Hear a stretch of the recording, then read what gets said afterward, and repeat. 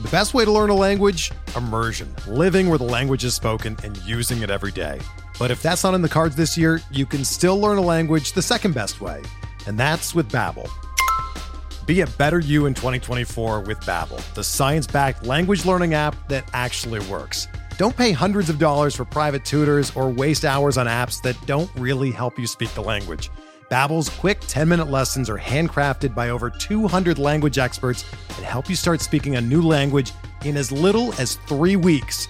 Babbel's designed by real people for real conversations, and their tips and tools are approachable, accessible, rooted in real-life situations, and delivered with conversation-based teaching, so you're ready to practice what you've learned in the real world. Here's a special limited-time deal for our listeners. Right now, get up to 60% off your Babbel subscription at babbel.com/Blue Wire.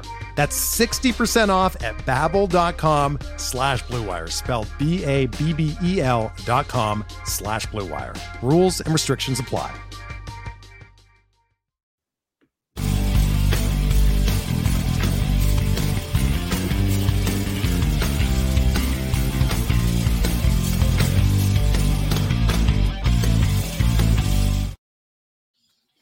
Hey everybody, welcome to the RotoWire Fantasy Baseball Podcast. Jeff Erickson here with Fred Zinke. We're not streaming live video today. Fantasy Football Podcast is going live at the same time, so we're deferring to that. But hey, we're happy to get to you straight to your favorite podcast devices. Fred, a lot going on. You and I are in a couple of leagues together here. How are your teams doing? We started off with our Reds and Jays. Let's start off with our fantasy teams for a sec. Oh yeah, because it's a fantasy podcast. I forgot all. It's not a Jays Reds fandom podcast or therapy for the two of us. Nothing like that. No. Yeah, you don't need therapy anymore. You're going to the playoffs. Anyways, Tout Wars good. Labor not good. NFBC leagues good, but need to be better. So all my NFBC teams, I have so many second place teams right now. So yeah. I've got a lot of teams. I got a couple fourths. So I've got some teams that are good and are in contention and need to be better. I spent a long time on my waiver bids on the weekend. Me too. And I'm probably going to do the same the next couple weeks and really see if what I can do to push these teams up. The Tout Wars team, you rarely ever get me to say this. I think my Tout Wars team is mostly in cruise control from here on out. My labor team's hopeless. That's funny. So I will do my labor bids for the rest of the season. I fully believe in competing all the way to the end, no matter what place you're in. I've always said that. I mean, I was up to 6th or 7th and kind of floating around 90 points or so, which was good. And then I plummeted back down to high 70s, and I'll do my bids, but the labor ones will come last, and I'll spend a lot less time. I'll do all my other teams first, and then I'll take the common names that I've been looking at and apply them in there. So my Tout Wars team is hopeless. Okay. Similar to your description of your labor team, although I think your labor team's not dead yet. But go look at the roster. Okay. Anyways, no, I get Francisco Lindor back. That's huge. Oh, he's back what a disaster. What are you going to do with him next year? You going to buy the dip? Knowing me, I probably will. I've always been a Lindor guy. I've also always been a 5 category early round guy, like a power speed mix early round guy. And he fits. So I could see me buying the dip. If he's going to go in round 5 or 6, I could see me buying that dip. Yeah. I'm looking at your roster now, by the way. And okay. Yeah. You can still need another middle infielder. Oh, definitely. Yeah. Those guys are not mixed league worthy players. I could not find middle infielders in that league all season, and I haven't traded as aggressively as I should have. I'm hoarding. I've got a lot of them. I've got 5. It's worked. Yeah. And I had good pitching, and my pitching's pretty good. I traded yesterday. I traded Framber Valdez for Jazz Chisholm, so that solved one middle infield spot, and I felt like I had enough pitching to make that work. With especially I'll get Rodon back. So with Woodruff and Rodon, and then I got some other just solid pitchers. But yeah, I don't think I really just don't think that team has enough offense to catch up. So I think that team's offense is not better than my Tout Wars offense, and my Tout Wars offense is an NL only. So that's a big problem. Well, you're going for the repeat in Tout Wars. Yes, I am.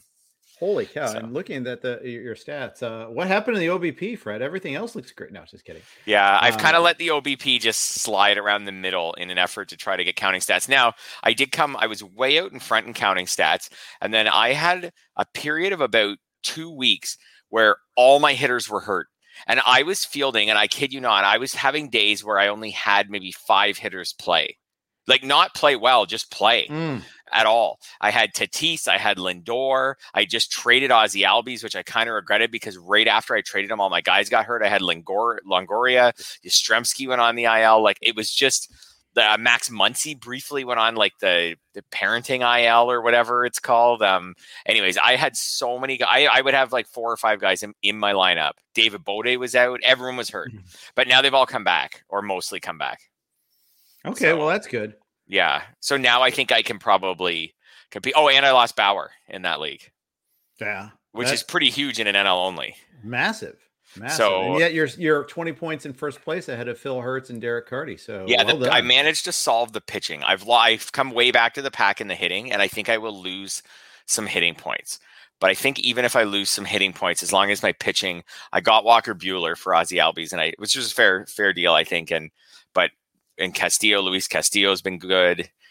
And I found some pitchers. I got Husker. Enoa back. So I think I have enough pitching to just stay. I don't know if I can keep my current point total, but I think I could keep 95 or something like that. Wall puncher, Enoa. Yeah. Good pitcher though. Good pitcher. Struggled a little bit against the Yankees yesterday? Yeah. By the way, Stanton just homered in that game today, and that's the thing. We never broadcast during live games, but that's right. I was distracted a little bit, and I apologize for that because they were showing like a Braves fan wrestling another fan to prevent them from throwing the ball back. And I happen to agree with that take. I think it's so dumb. I mean, it's one thing for Wrigley fans to do it. You know, it's tradition and all that, downtrodden franchise, et cetera, et cetera. How often do you get a baseball at a ball game, especially a home run ball? I don't care if it's from the other team. Keep that darn thing. I agree. So I'm not watching this. You're saying that the person did not want to throw the ball back and someone came over and started wrestling them to try to make them throw the ball back. No, the opposite. The guy that got it was rearing back to throw it back, and his buddy next to him. His friend was like, "Don't throw it back." Yeah. Right. I guess if you're friends, then that would work. If the guy wasn't your friend, then you're being way too presumptuous. Just leave the guy alone.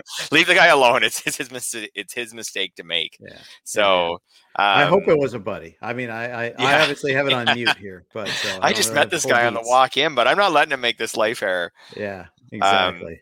Anyways, I agree with you. I would keep the ball if it's just a home run, just in a regular season game. Keep the ball.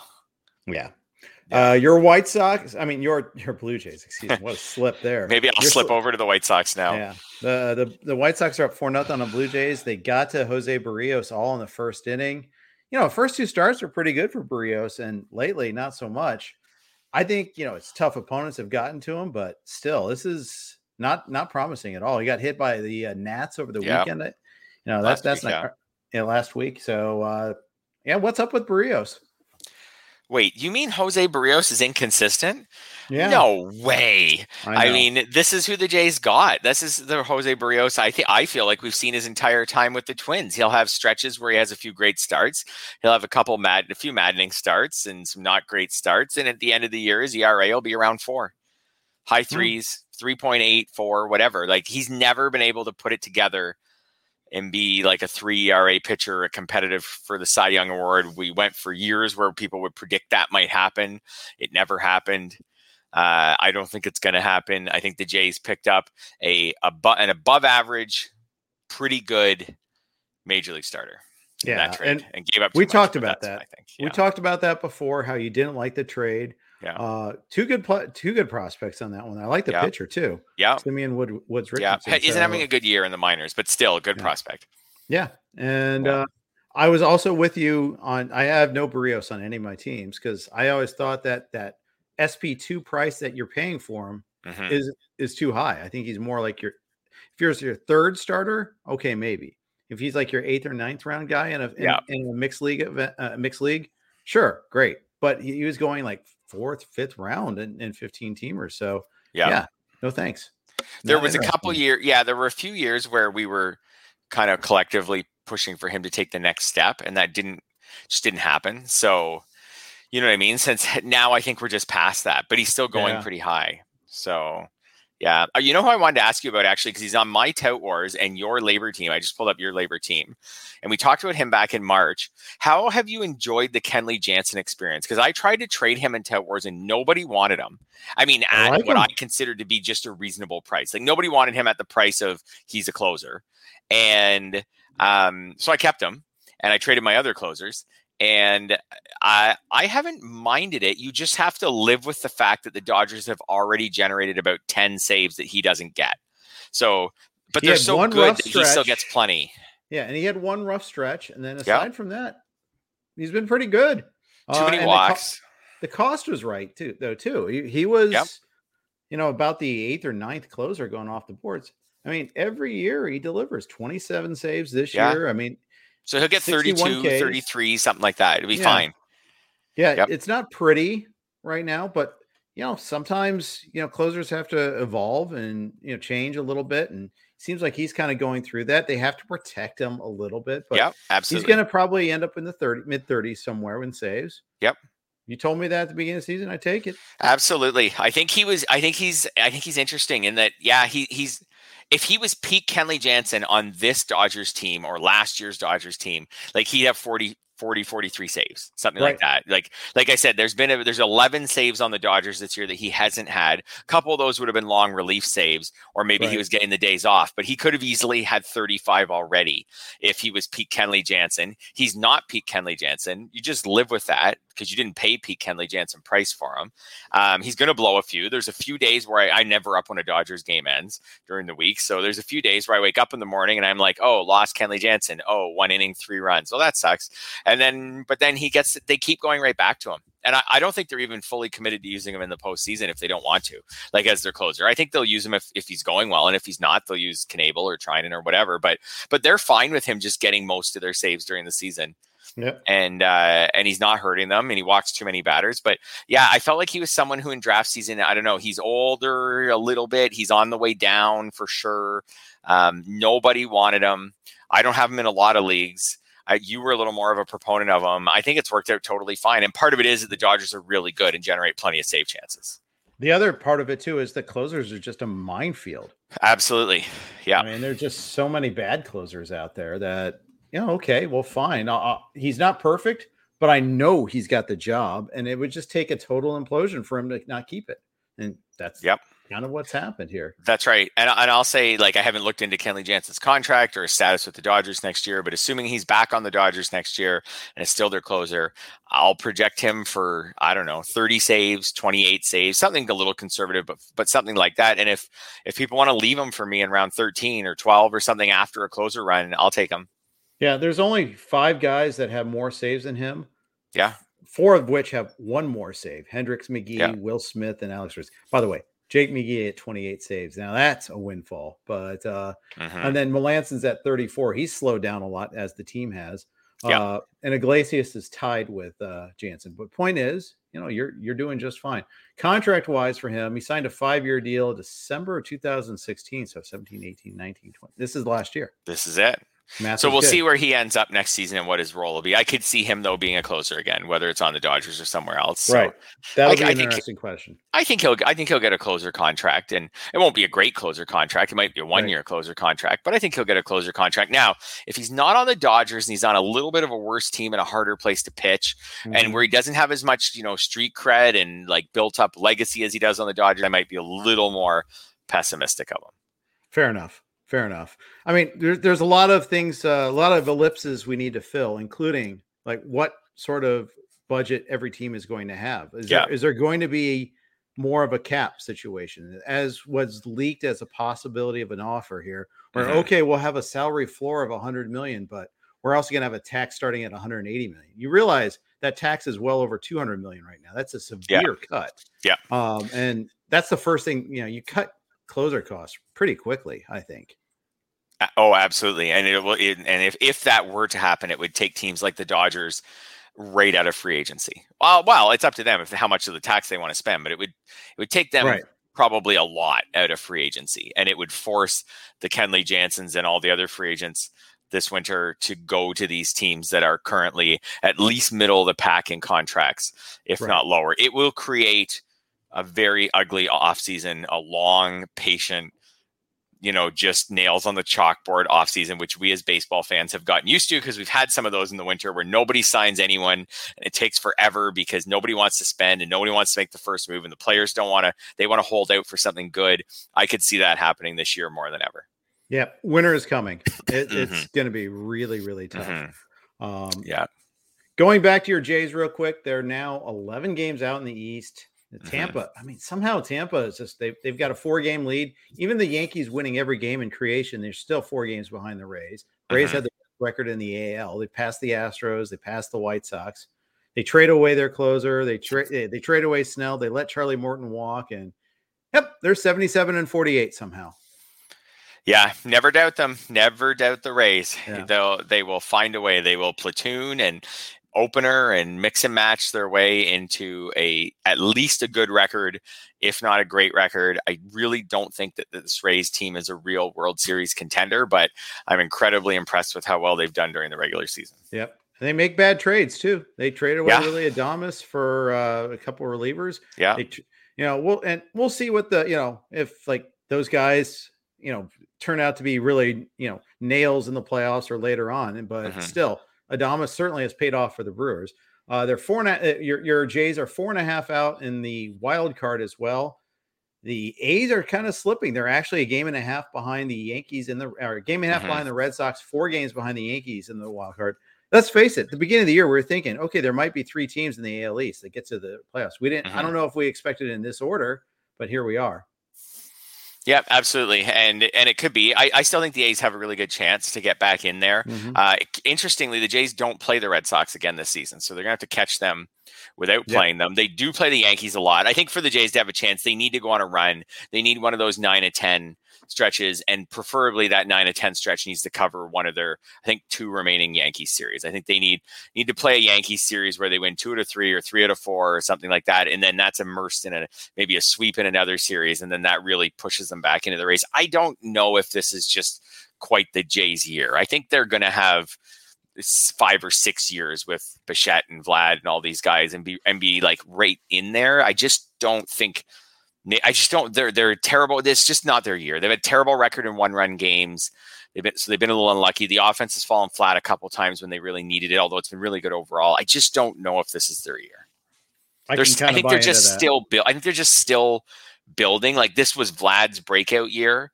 Bichette, interestingly enough, I just noticed this morning, I was going to mention this in our notes, but I didn't want to get too granular on him, but his OPS has dropped below 800, which is not typically what you think of for a superstar. Right. I usually think of that at OPS being above 800. Now, I know he could have a good week and it could be 820 again or something like that. But yeah, like, he's been good this year, but more fantasy good than real life good, and more counting stats good in real life because he's constantly hitting high in a really good lineup than where he's someone with like an 885 OPS who's just totally dominating. That hasn't been him this year. So I think there's room even for growth for some of these guys. I'd agree with that. Something to watch for there. Yeah. Before we talk about my Reds and talk about some of the other news and notes going around the league, a quick note from our title sponsor, WynnBET. If there's one thing we appreciate here at RotoWire, it's making good decisions, and even more so, making the right decision. Listen up, folks. I have an incredible offer for you with RotoWire's newest partner, WynnBET, the premier digital casino and sportsbook app. WynnBET is now the exclusive sponsor for RotoWire's Fantasy Podcast. WynnBET brings you all the latest action with a user-friendly interface, moneyline bets, boosted parlays, over-unders, round robins, live betting, and so much more at your fingertips. Want to take a break from sports betting? Head into WynnBET's digital casino and take a spin on roulette, double down in blackjack, slam the slots, or try your hand at Baccarat. WynnBET is currently available in 6 states: Colorado, Indiana, Michigan, New Jersey, Tennessee, Virginia, while rapidly expanding. At WynnBET, the possibilities are limitless. WynnBET is currently offering all RotoWire listeners a risk-free bet up to $500 on your first wager. Download WynnBET now. That's WYNNBET. WynnBET, the exclusive partner for RotoWire's Fantasy Podcast. We're driven by the search for better. But when it comes to hiring, the best way to search for a candidate isn't to search at all. Don't search, match with Indeed.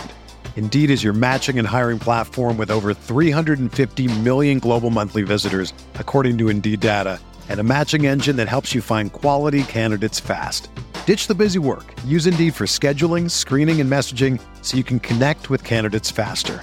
Leveraging over 140 million qualifications and preferences every day, Indeed's matching engine is constantly learning from your preferences, so the more you use Indeed, the better it gets.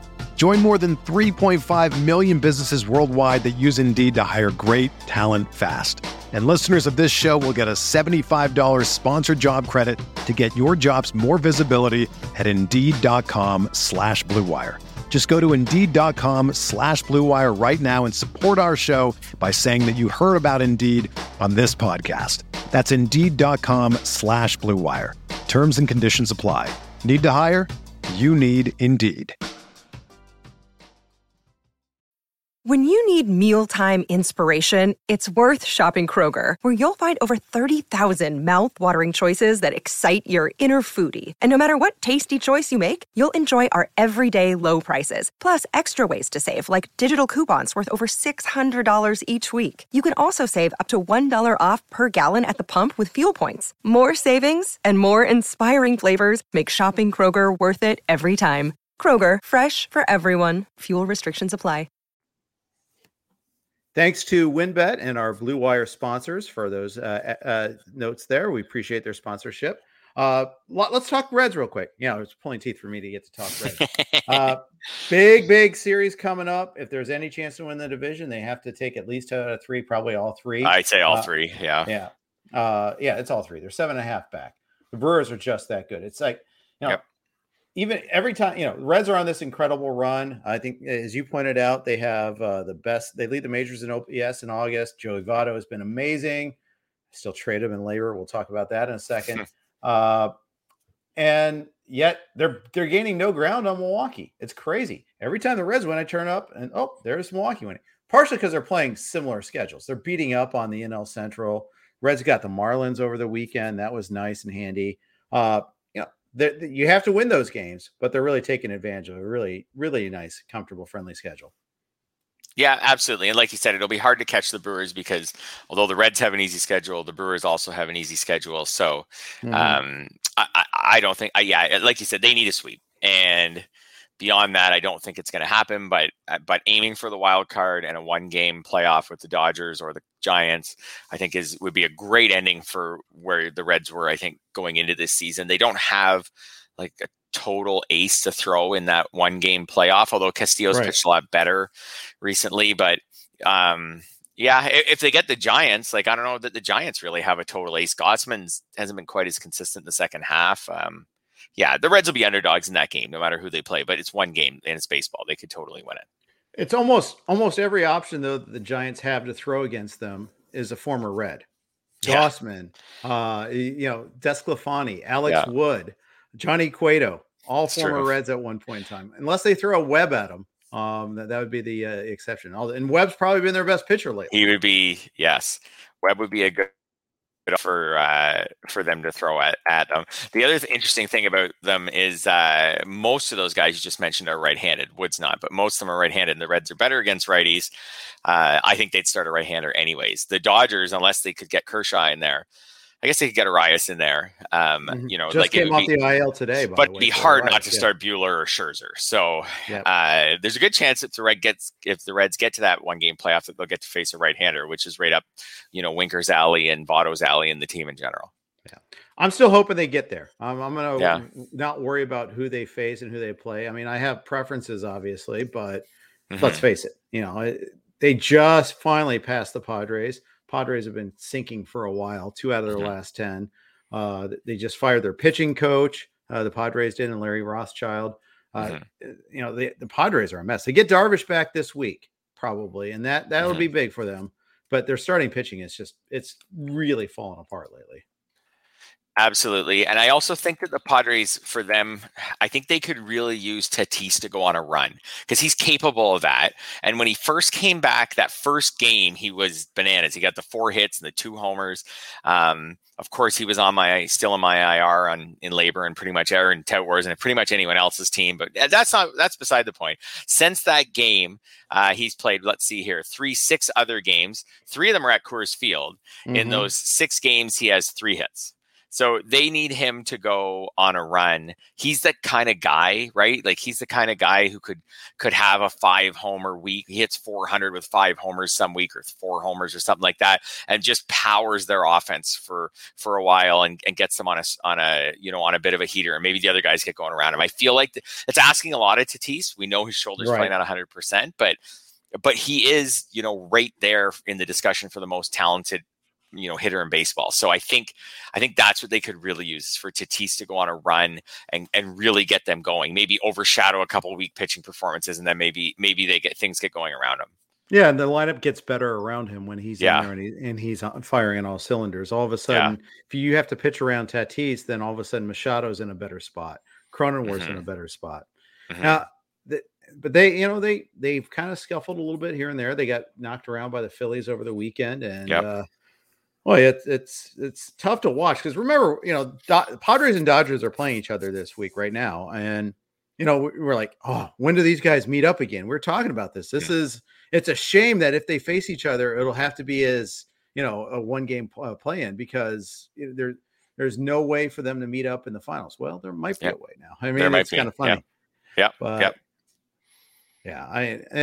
It's just I feel bad for the Padres because they've tried. I always want teams that have tried to do well. I think we talked about that last week. We did, yeah. And they should still have a window. A lot of their guys are still under contract next season. Tatis could be better next year. Maybe the shoulder holds up better after an off-season arrest and everything. So I mean, they should have a window now of a few years. But this was for sure a big part of that open window.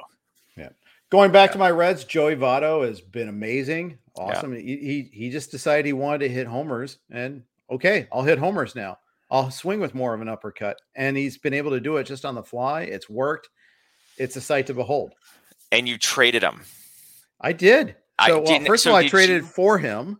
Yeah. Let's set that record straight. As people well know, you and I made a trade. I traded in Kennedy for him. I'm trying to emulate you. Just everybody's tradable for the right price, right? They are. Yeah. So when you traded him for Max Fried, correct? I did trade him for Max Fried, which is a trade that would have looked amazing at the beginning of the season, but now looks fair. So did you actively try to not trade Votto just because it's Votto and it's your Reds? It was with Steve Gardner. Is that correct? It is. When you were talking to Steve, was there ever a point in the discussions where you're like, could you take someone else? Like, could you take Chris Bryant? Could you take? As a matter of fact, he said he'd do it for either Votto or Bryant, and I chose Votto. Because Bryant runs a little bit. Yeah. Votto does not. Yeah. And if you look at the standings, I'm tied for first in home runs, right? Okay. With the Zach Steinhorn from Creative Sports, who you made a trade with. Yeah. I'm for second in RBI. However, I've got like 5.5 points in wins. Mm-hmm. My ERA and WHIP are okay, but they could be better. I need starting pitching. And a lot of the offers I was getting were for lesser pitchers. I thought Fried was the best pitcher that had been offered so far, at least on a 1-to-1 deal. We can talk about, the deal that didn't happen with us so far. I kind of thought that, that partially because I was traveling a lot last week. And so we were just doing it by, direct message and things like that. I actually pulled the trade off on the plane on the flight home from North Carolina and just was emailing with Steve. And, I thought Fried was the best pitcher. Plus, Atlanta has a very nice schedule in September. They've been they're red hot right now. They've been writing this schedule. I thought that, someone who's chasing wins, got to get a guy on a good team. Atlanta qualifies.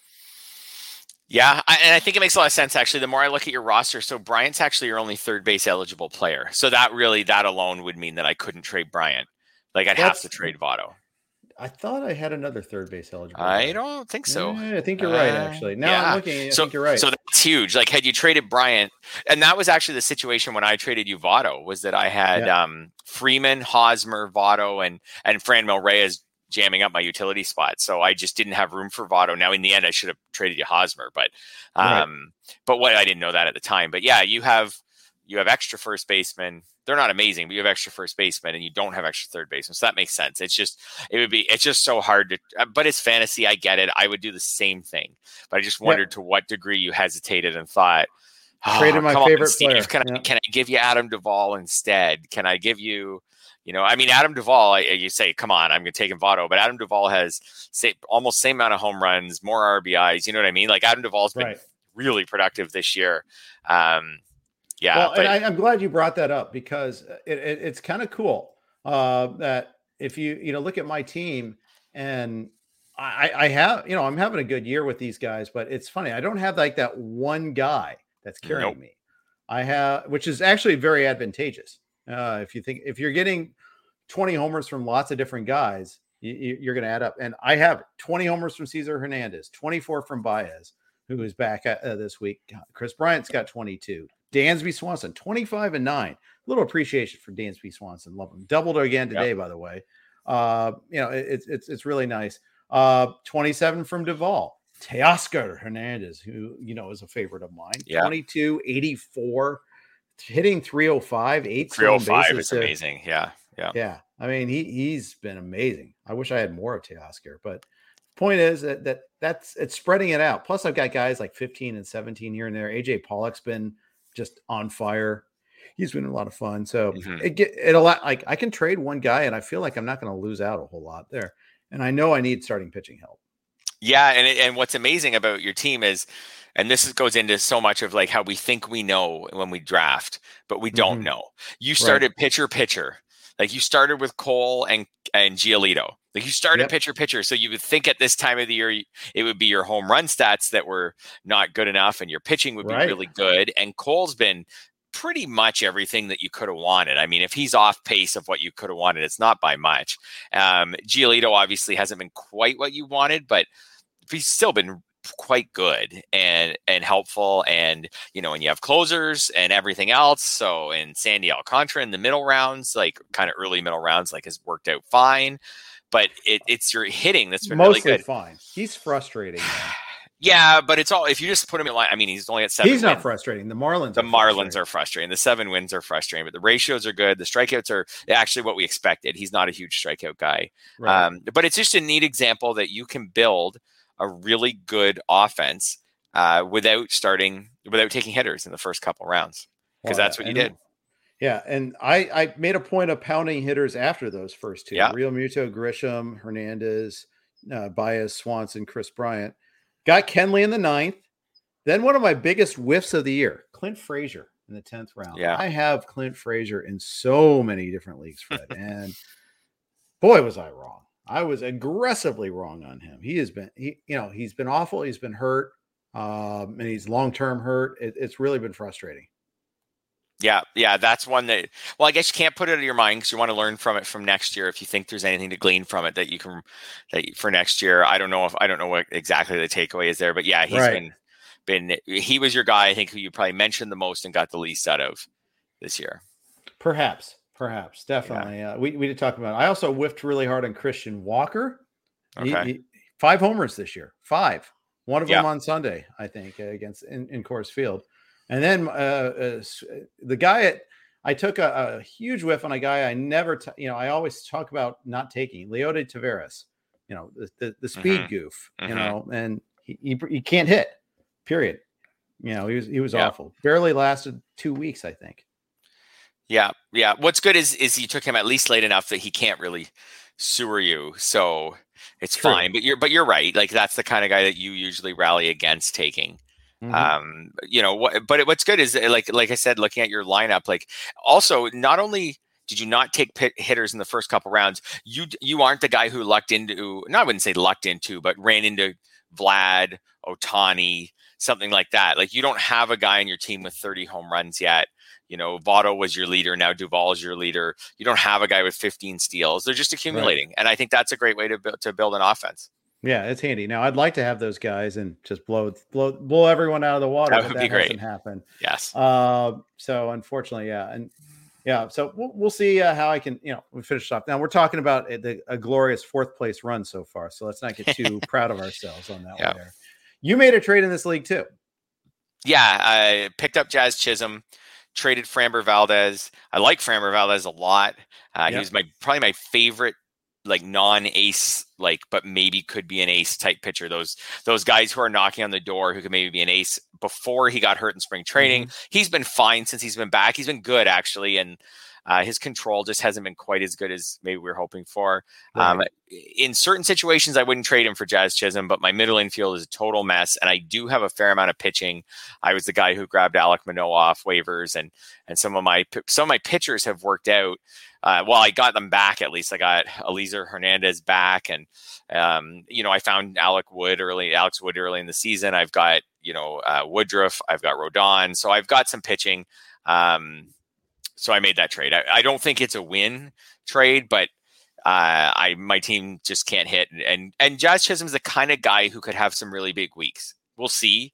He also has some really bad weeks, but he's got 14 homers and 13 steals, and he's missed a decent chunk of the season with an injury. So, if he had been healthy all season, he might be a 20-20 guy right now. So he's that kind of guy who can maybe have some big weeks for me down the stretch. We'll see about that, but at least there's potential there. Yeah, there is. Maybe I'll trade.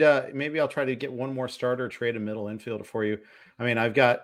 I know you're not a big Cesar Hernandez family, but I do have Javi Baez, Dansby Swanson, Josh Rojas, Jed Lowry. I've got middle infielders coming out of my ears, so that's good. It's good to have that. I guess I did a little hoarding there, I suppose, but that's okay. I didn't hoard starting pitching apparently, or at least I didn't do a good job of it there. Yeah.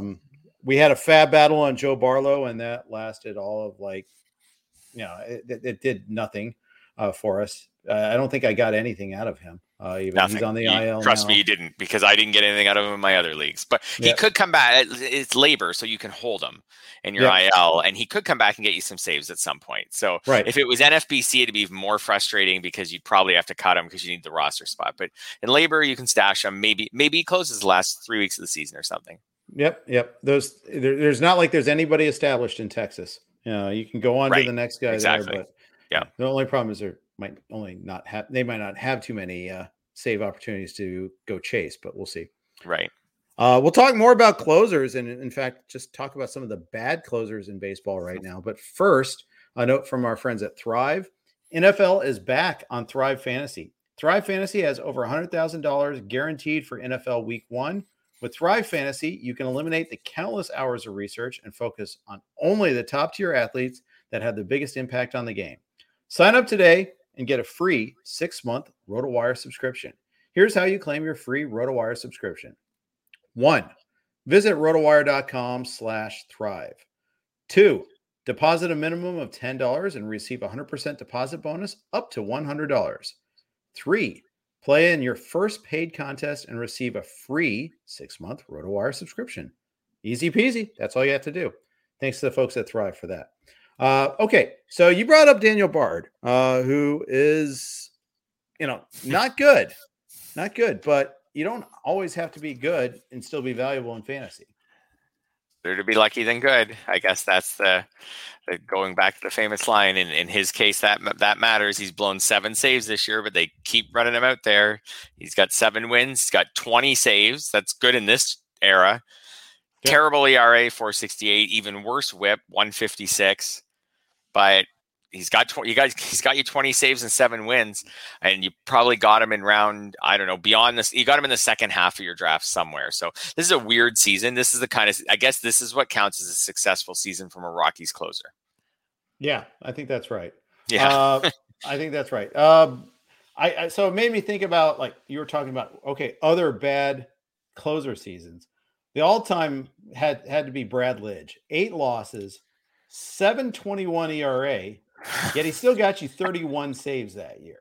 Unbelievable. 0-8. Like they couldn't even pick him up in the 11 blown saves and give him a win. 0-8 in those, but they still went with him for 31 saves. So yeah, that one's got to be That's got to be about as bad as it gets. Charlie Manuel, the all-time and loyalty to a closer, I guess. But I guess, and he bounced back in good seasons after yeah, that. I was gonna say, like, the year before he was amazing. The year after, he was pretty good, and then not much, and his career basically fizzled after that. But yeah, I mean, it does show, I guess, that like he's an example of someone who had built up a lot of currency on his team, right? He had several years of being the closer and being a good reliever for them. So that built him up some, well, I guess not always with the Phillies, but just in general in baseball with Houston and with the Phillies. So anyways, but with Bard, he didn't even have that. Like, it's not like Bard has been, a long time closer or anything like that. It was a neat story last season, but that's about it. So if you told me that Bard would have a 156 whip right now, how many saves would he have? I would not say 20 if you'd asked me that back in March. No, that's for sure. Yeah. I think of also some of the Rockies closers over the years, because they've had a lot of guys like that. I mean, it's impossible to pitch in Coors Field. Yep. You can get some bad years. Sean Chacon comes to mind, though, as a guy that had a similar type of season. Okay, check this out. In 2004, 35 saves. Okay, great. A 7.11 whip, a 1-9 record. Or 7.11 ERA. Excuse me. Yeah. 7.11 whip would be like criminal. 1.942 whip. Even his FIP, he wasn't unlucky. 6.57 FIP ERA. I mean, it was just hideous. I mean, and it's just thing. It's really hard to pitch there. I get it, and it just shows though that saves from bad closers can still happen. Yeah, absolutely. Houston Street is someone who I thought of who, went to Colorado. He was a closer for a couple years. He was okay in those 2 years. He got 49 saves, and his ERA both years was under 4. His whips were decent. He was okay, and then they got him out of there, and he went to San Diego, and then was better in San Diego, not surprisingly, than he was. Shocking. But he was someone who I remember thinking like he barely did it. He's one of the guys who did it, who pitched in Coors, was a closer, got his 20-something saves. Now, when he got his 20-something saves, that was 2009 and 10. That's a time when a lot of guys were getting 35, 40 when he was getting 20-something. So it still wasn't great because the Rockies play a lot of lopsided games in Coors Field. So that hurts their closer too. So, I won't be after Bard next year, even if he is still their closer. Even no matter what happens the rest of the season, I can't see me round 25, sure, round 23 or something, but no, he won't still be there. Someone will go for him. Yeah, 4.68 or ERA in this era, that's not even that bad. I mean, it's right, comparatively speaking. Yeah. So here's the more interesting question, I think, is, okay, you tell me at the beginning of the season, this is what his stats will be. Mm-hmm. You're going to get 7 wins out of him. You're going to get 20 saves. You just have to eat these ratios. You can't stream. You can't like pick your spots. You're getting 63 Ks also in 50 innings. Yeah. What is that worth to you? A lot earlier than he was drafted. If I knew I was going to get the 7 wins. So, I mean, he probably finishes the season with maybe 8 wins and like 25 saves. Yeah. And now you've asked a question that takes me back to those retro drafts we did where you already knew the stats and where would you take them? Around 10, 12, something like that, probably, to get those wins and those saves, maybe around 12, something like that. And I'll eat the ratios. So, I mean, because especially like you said, the ERA is not a killer. It doesn't help. It's not a killer. The whip is a killer. He's not gobbering you. He's not. Yeah. He's not with 50 innings so far. He's not killing you. His ERA is basically a run over what your team ERA would be. Right. It's the whip that's like a good 30, 35 points over what your team will be. Yeah, and let's not forget that Gomber isn't hurting you this year, by the way. He's not. He's in my lineup after I traded away Framber Valdez in that labor league. I put Gomber in for this week. I picked him up in a 12 this week. Good. Yeah. I mean, he's had a little bit of shakiness actually the last couple starts. So we'll see. One of them was at home though. One was at San Fran. They're good offense. I don't know. I'll believe in him at least through this week. Yeah, because the original Gombering was at San Francisco. So that's true. Sense. He does get the Cubs this week, and I think the other start's pretty decent too. But I think it is interesting. You got to just eat some bad innings, but it's only 50 innings also. Think about that. Yep. A 4.68 at 50 innings. I rather have that than 4.40 and 150 innings. Yep. It's like, I can recover a little bit quicker from that. Plus you're getting the goodness of saves, which is so hard to get.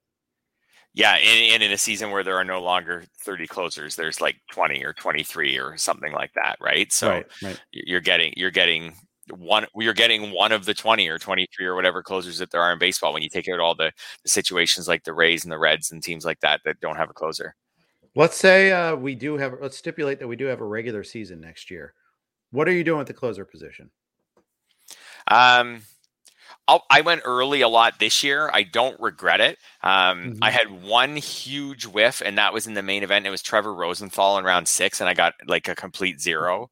Yeah, but that's not like a skill whiff. That's just bad. It wasn't, and it's just too bad. So my other early round closers, and I think this is indicative of the early round closers this year. Josh Hader's been great. Liam Hendriks has been fine. Liam Hendriks hasn't been amazing, but he's been fine. Right. Chapman's been fine. He had that rough stretch, but overall he's been fine. I took Ryan Presley early in a draft. He doesn't have as many saves as you would think he would. Yeah. But that's not on him. Like, he's been fine.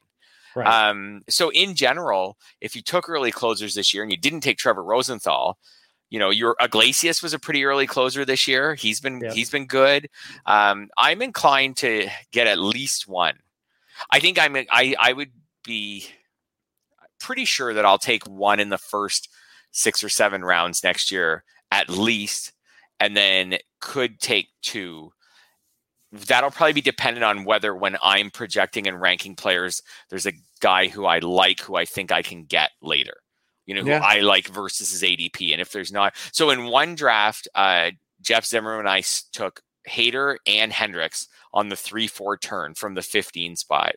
And I don't regret it. And that team's doing good, but not great. But the problem with them isn't those guys. The problem was Cody Bellinger on the 1-2 turn. That was the bigger problem. And Trevor Story actually hasn't been great either. He was on the 1-2 turn as well. But I don't regret the Hendricks Hader. Like, it's been fine. Like, we're at the top of the league in saves. And, like I said, Hendricks could have been better, but he's been pretty good. And we haven't had to spend any fab or anything on closers during the season. So that's huge right there too. Yeah. You don't have that uncertainty. I know. Now I will say the trickle down effect of that was that our first starter was Zach Greinke. I think that was on the 5-6 turn. I can't totally remember. He hasn't been great. He's been kind of, I guess, what Zach Greinke's supposed to be. We've mistimed him a couple times from our rotation, our bench, but it does hurt. You don't have an ace if you're gonna. But your first starter is someone you're considering benching. I mean, that's your sign right there, though, right? Yeah, but his numbers are better than. Maybe I shouldn't have ever considered benching him because his ERA and stuff. It's just the strikeout rate's really low.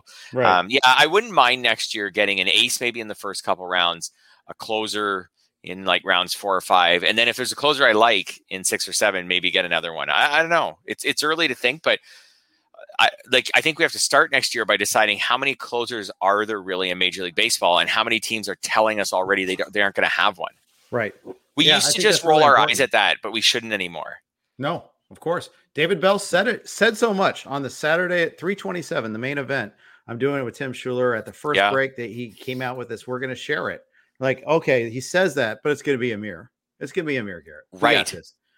No, it was not Amir Garrett. Was emphatically not Amir Garrett, but it's so I know. Funny so I'm starting to, when managers say this now, I'm starting to believe them. I remember, I used to do the MLB.com fantasy podcast with Matthew Leach, who used to cover the Cardinals. Yeah, I know Matthew. And he was in there. He was in that locker room for years, and he used to always say, and Matthew wasn't like a big fantasy guy, but he was a baseball guy, obviously. And he would say, from his years of covering teams, if a manager says he's not going to name a closer, you just wait. Like, he'll name a closer. There will be a closer. Some guy will get 3 saves in a row and he'll just become a closer. And back when we were doing that podcast, so say like 2015 or something, Matthew was usually right. But the last couple of years, it's changed. It's not all. It doesn't work that way. A lot of these teams who say they're not going to have a closer, they don't. Yeah. Well, what I think is they all like to copycat what's working, and the Rays, it's working. The opener worked for them. Their management of the bullpen works for them. But two things have to happen. You have to have actually talented arms, and you have to have a manager who's got a deft touch at that. And I think Kevin Cash is underrated in his ability to manage the bullpen. Otherwise, you get these legions of copycats that are the lesser, alternative. They're a lesser model of it there. And the Reds being a perfect example of that. I don't think Bell always has the best touch at when to pull a guy, when to bring in somebody else, who to bring in, all that. Although that said, I mean, look at, you might be a bad chef, but look at the ingredients that the owner of the restaurants bought him too. Yeah. So we'll see. I also think that the mentality of relief pitchers themselves, I think Major League Baseball has changed that in the last 5 to 10 years, where, I used to think there was so much ego trip in being the closer, and that still exists to a point, but I think that's faded. Like, I don't think pitchers even and management around baseball think Daniel Bard is super valuable because he's getting saves. Like, they don't even believe that. And you look at teams with closers like the Dodgers, and if they don't feel like using Kenley, they just use someone else and nobody cares.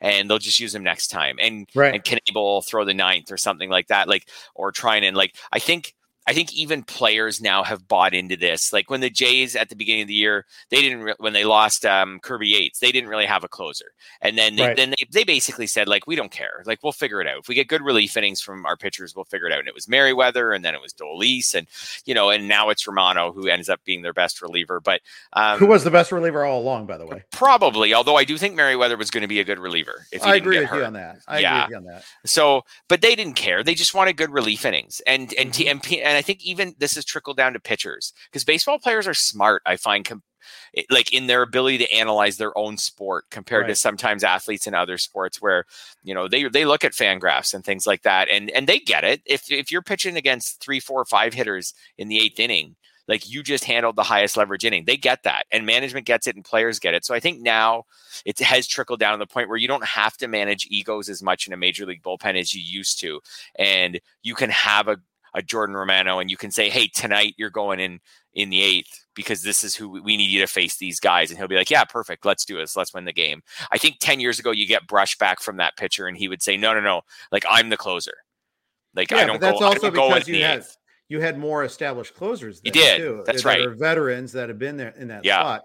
Whereas you don't, and I just got distracted because Avisail Garcia crushed the ball, but it got caught on the warning track. So I'm happy now. But anyhow, you're right. And the thing is, you don't have that. So you had more guys. Like, you're going to tell Sparky Lyle that? No, you're not going to do that.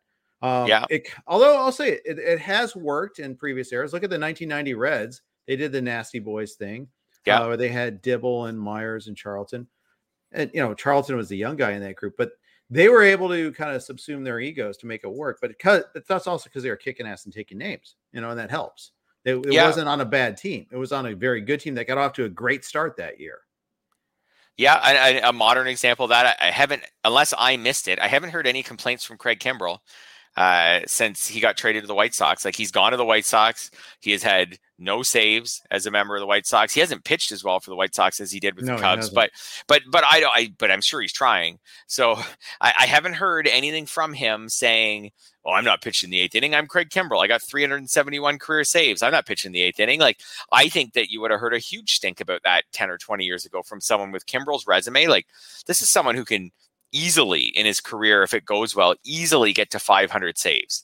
And could get beyond that if the way he bounced back this season.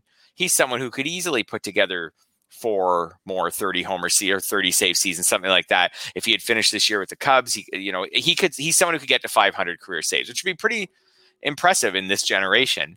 He gets traded to the White Sox. They already have a closer. He hasn't had a save yet. I haven't heard him complain. As I said, I don't know how that would have gone over as well. I don't know if that would have gone over as well previously, but I think he probably gets it. And he's still getting paid. He's got a contract. That's the point. He's getting paid. He'll be getting paid next year too. I think that's another thing. It'll be interesting to see what happens. It'll be interesting to see what happens with the White Sox in this offseason with him. Yes. Do they keep him around? Of course. All of this is predicated, though, on a deal getting done. I mean, we always say that's the thing that's super annoying right now. It's like, I want to speculate on player moves. I don't want to speculate on the CBA, but here we are. And that's going to dictate a lot of things too. Before we move on, a couple other notes before we sign off today, but quick note from our good friends at Yahoo. The new NFL season is fast approaching, and Yahoo is excited to kick off daily fantasy football. Yahoo is excited to announce that its platform will now be shark-free. No Fred Zinke hanging out in your pool. To celebrate the opening of Yahoo Daily Fantasy Football and being shark-free, Yahoo is giving users the opportunity to claim free $10 in contest entry credit. Users can take advantage of this free $10 contest entry credit offer to join Yahoo's Week 1 $1 million baller contest. The $1 million baller contest features $200,000 in guaranteed prizing overlay. 25% of the players entered will be paid out, including first place receiving $100,000 and an entry to the first ever Yahoo Fantasy Football Championship live finals event, which will occur at MGM National Harbor in Maryland this December. Play daily fantasy football on Yahoo this season. Visit sports.yahoo.com/dailyfantasy/welcome to claim the free $10 offer. Avoid Fred Zinke. That's all you have to do. It's very simple, very easy. Fred, are you a daily player? I mean, I know you're kind of, I guess with Yahoo, you're kind of limited in what you can do, right?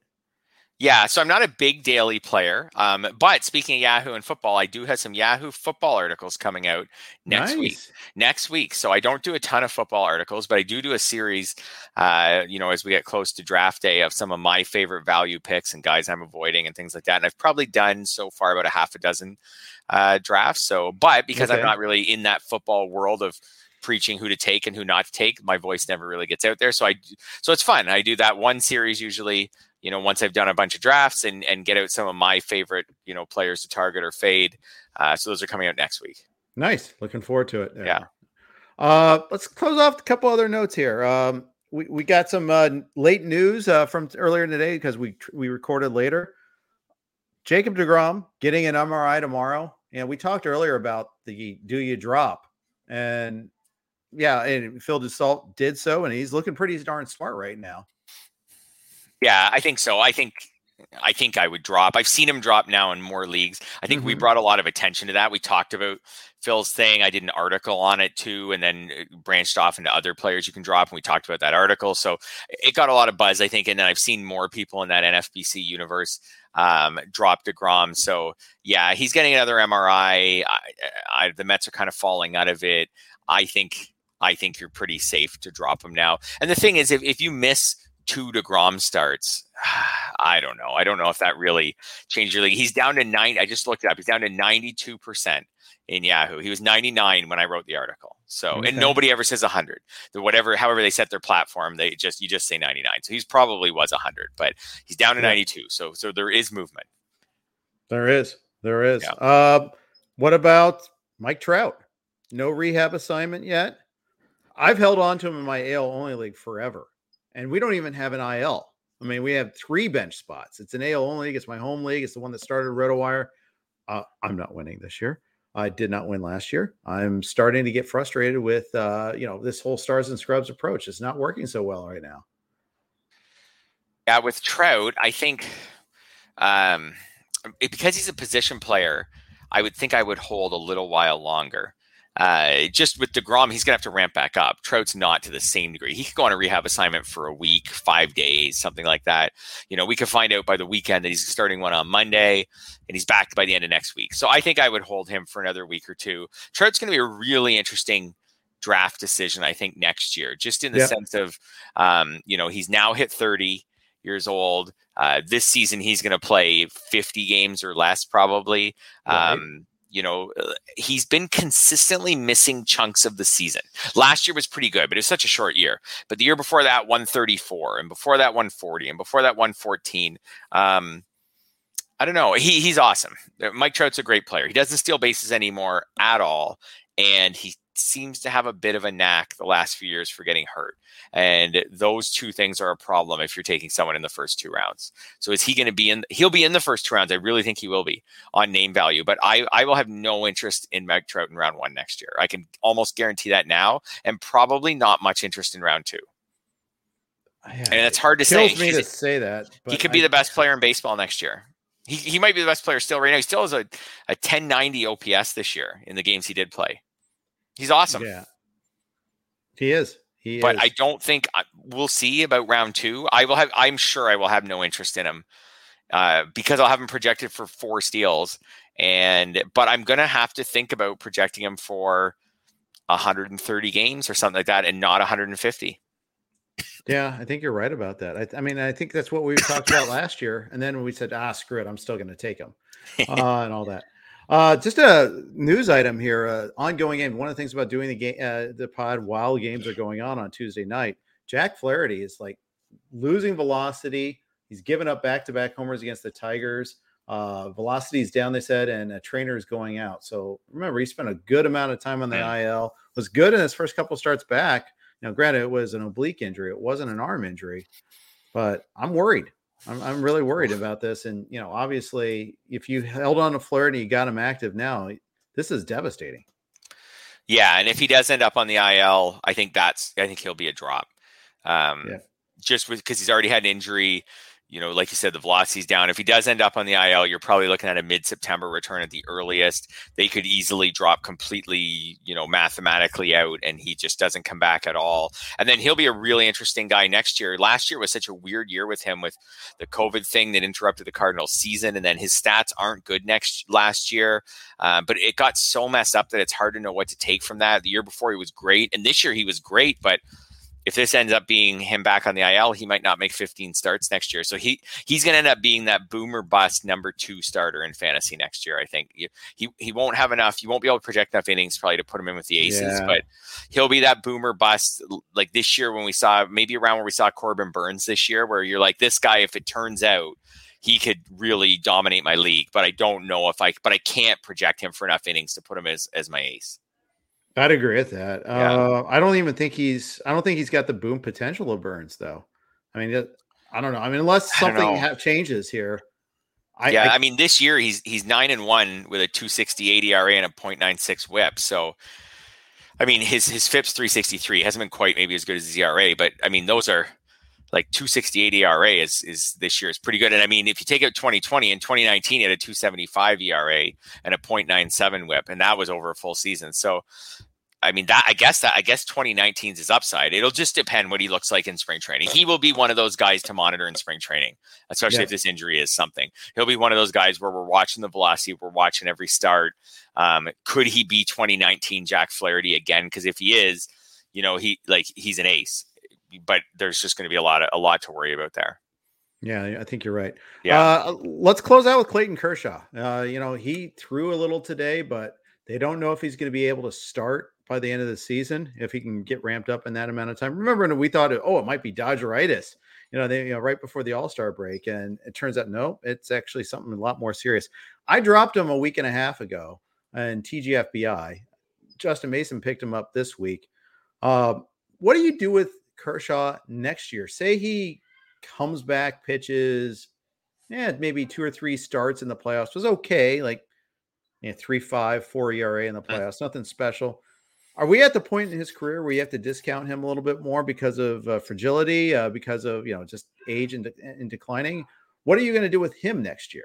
Yeah, he'll be another one in my projections with a pretty low innings total. Like he's at 106 this year. Last year he worked out fine. He threw 58, made 10 starts. But again, shortened season, we can't take that as being durable. Because again, he's someone who's a better pick in April than he is by September. And then before that, he hasn't had a 30 start season since 2015. So you got to build in that injury time. And maybe now I have to build in a little more than I would have before. So if before I was projecting maybe 170 innings, maybe next year I need to project 140. And I bet by the time I project 140, 145, I mean, you can build in a little bit of replacement level value because when he's on your IL, you can use someone else, but he'll be in the number 2. He's got his strikeout rate back up this year. So maybe he could be in that low end number 2 type discussion, mid number 2. He was someone who rose a lot in late March, I found. He sure did. It's once it was any mid-March storm. Yes. Sorry. Go ahead. So I was just going to say, once the starting pitcher started moving way up and people started looking around and trying to figure out, what am I going to do? How am I going to get a starter? Who can I take once Darvish and Scherzer and these guys are gone? And then Kershaw started finding his way into the end of round 2. Yeah. Although late in the main event, he started going back down because remember, he got cuffed around a couple times in spring training. Got really crushed actually. And I think that, I don't know. I mean, we really have to think about this in a way that too, these innings matter, being able to project, there's a reason why when you run your projections and you give a guy fewer innings, all of that. Oh, I don't know why he spits out a 5th round value, a 7th round value. It's because it really has a big impact. And you start to feel it over the long season there. You're like, oh. Yeah. And I mean, we'll say, we're looking for guys who throw lots of innings, and then people will say, and I get it, they'll be like, well, you don't get fantasy points for innings. And it's true. It's just that if I'm only going to project Clayton Kershaw for 145 innings next year, then I can only project him for like 160 strikeouts. And if I can only project him for 160 strikeouts, he's not going to get that high in my rankings. And if I'm only projecting him for 145 innings, I can only project him for maybe like 11 wins. Right. Something like that, 12 wins maybe. And again, that's going to leave him behind the other pitchers. Now, I will say with Kershaw, there's nothing wrong with the way he's pitched this year. This is his lowest FIP since 2016. So, I mean, he's pitched fine. That's true. His whip's below 1. But I think just knowing the process, and the process too, if I go and plug in a 3.30 ERA and a 1.00 whip, but I only plug them in across 140 innings, 145 innings with 11 wins and maybe 160 strikeouts, he's not going to come out that high. He's going to come out as a number 2 starter, and maybe not even like a high end. He'll come out as a number 2 starter, I think. With those numbers. That's just my guess off the top of my head. And it'll be the same thing with Flaherty. I'll project good ratios. Am I going to project 140 innings, or am I going to project like 175 innings? Because that's the difference for him of like 45 strikeouts and 3 or 4 more wins. And that's what bumps him up your rankings if you're using an SGP formula. Yeah, that's right. That's right. By the way, update on Flaherty. He did leave the game holding his side. So did he aggravate his oblique? It's something worth checking on. At least if it's that'd be less concerning for next year. True. Yeah. Also, although, I mean, he was out a long time with his oblique injury. It's not like they rushed him back. Willy Adames has also left tonight's game. I don't have the reason for that yet. So by the time you hear this, we'll have a reason. Unfortunately, we're not just going to hang out and just stick on here until the game ends and the reporters get in the locker room. Sorry, soccer team. I was going to run practice tonight, but I had to wait and find out more about Adames. So no. So that's going to wrap up today's pod. Want to thank WynnBET for their sponsorship. Thank you guys for listening. It means a lot that you subscribe, you listen to us, you give us good feedback. We enjoy doing this, and hopefully you got a lot of value out of it. Let us know what you want to hear as we finish down our stretch run. Thanks for listening. James and Clay will be at you tomorrow. Have a great day. Everyone is talking about magnesium. It's all you hear about. But why? What do we know about magnesium? Well, magnesium is the number 1 mineral that 75% of Americans are deficient in. If you are a woman over 35, magnesium will help you rediscover balance, energy, and vitality. Magnesium supports more than 300 enzymatic reactions in your body, including those involved in hormonal balance.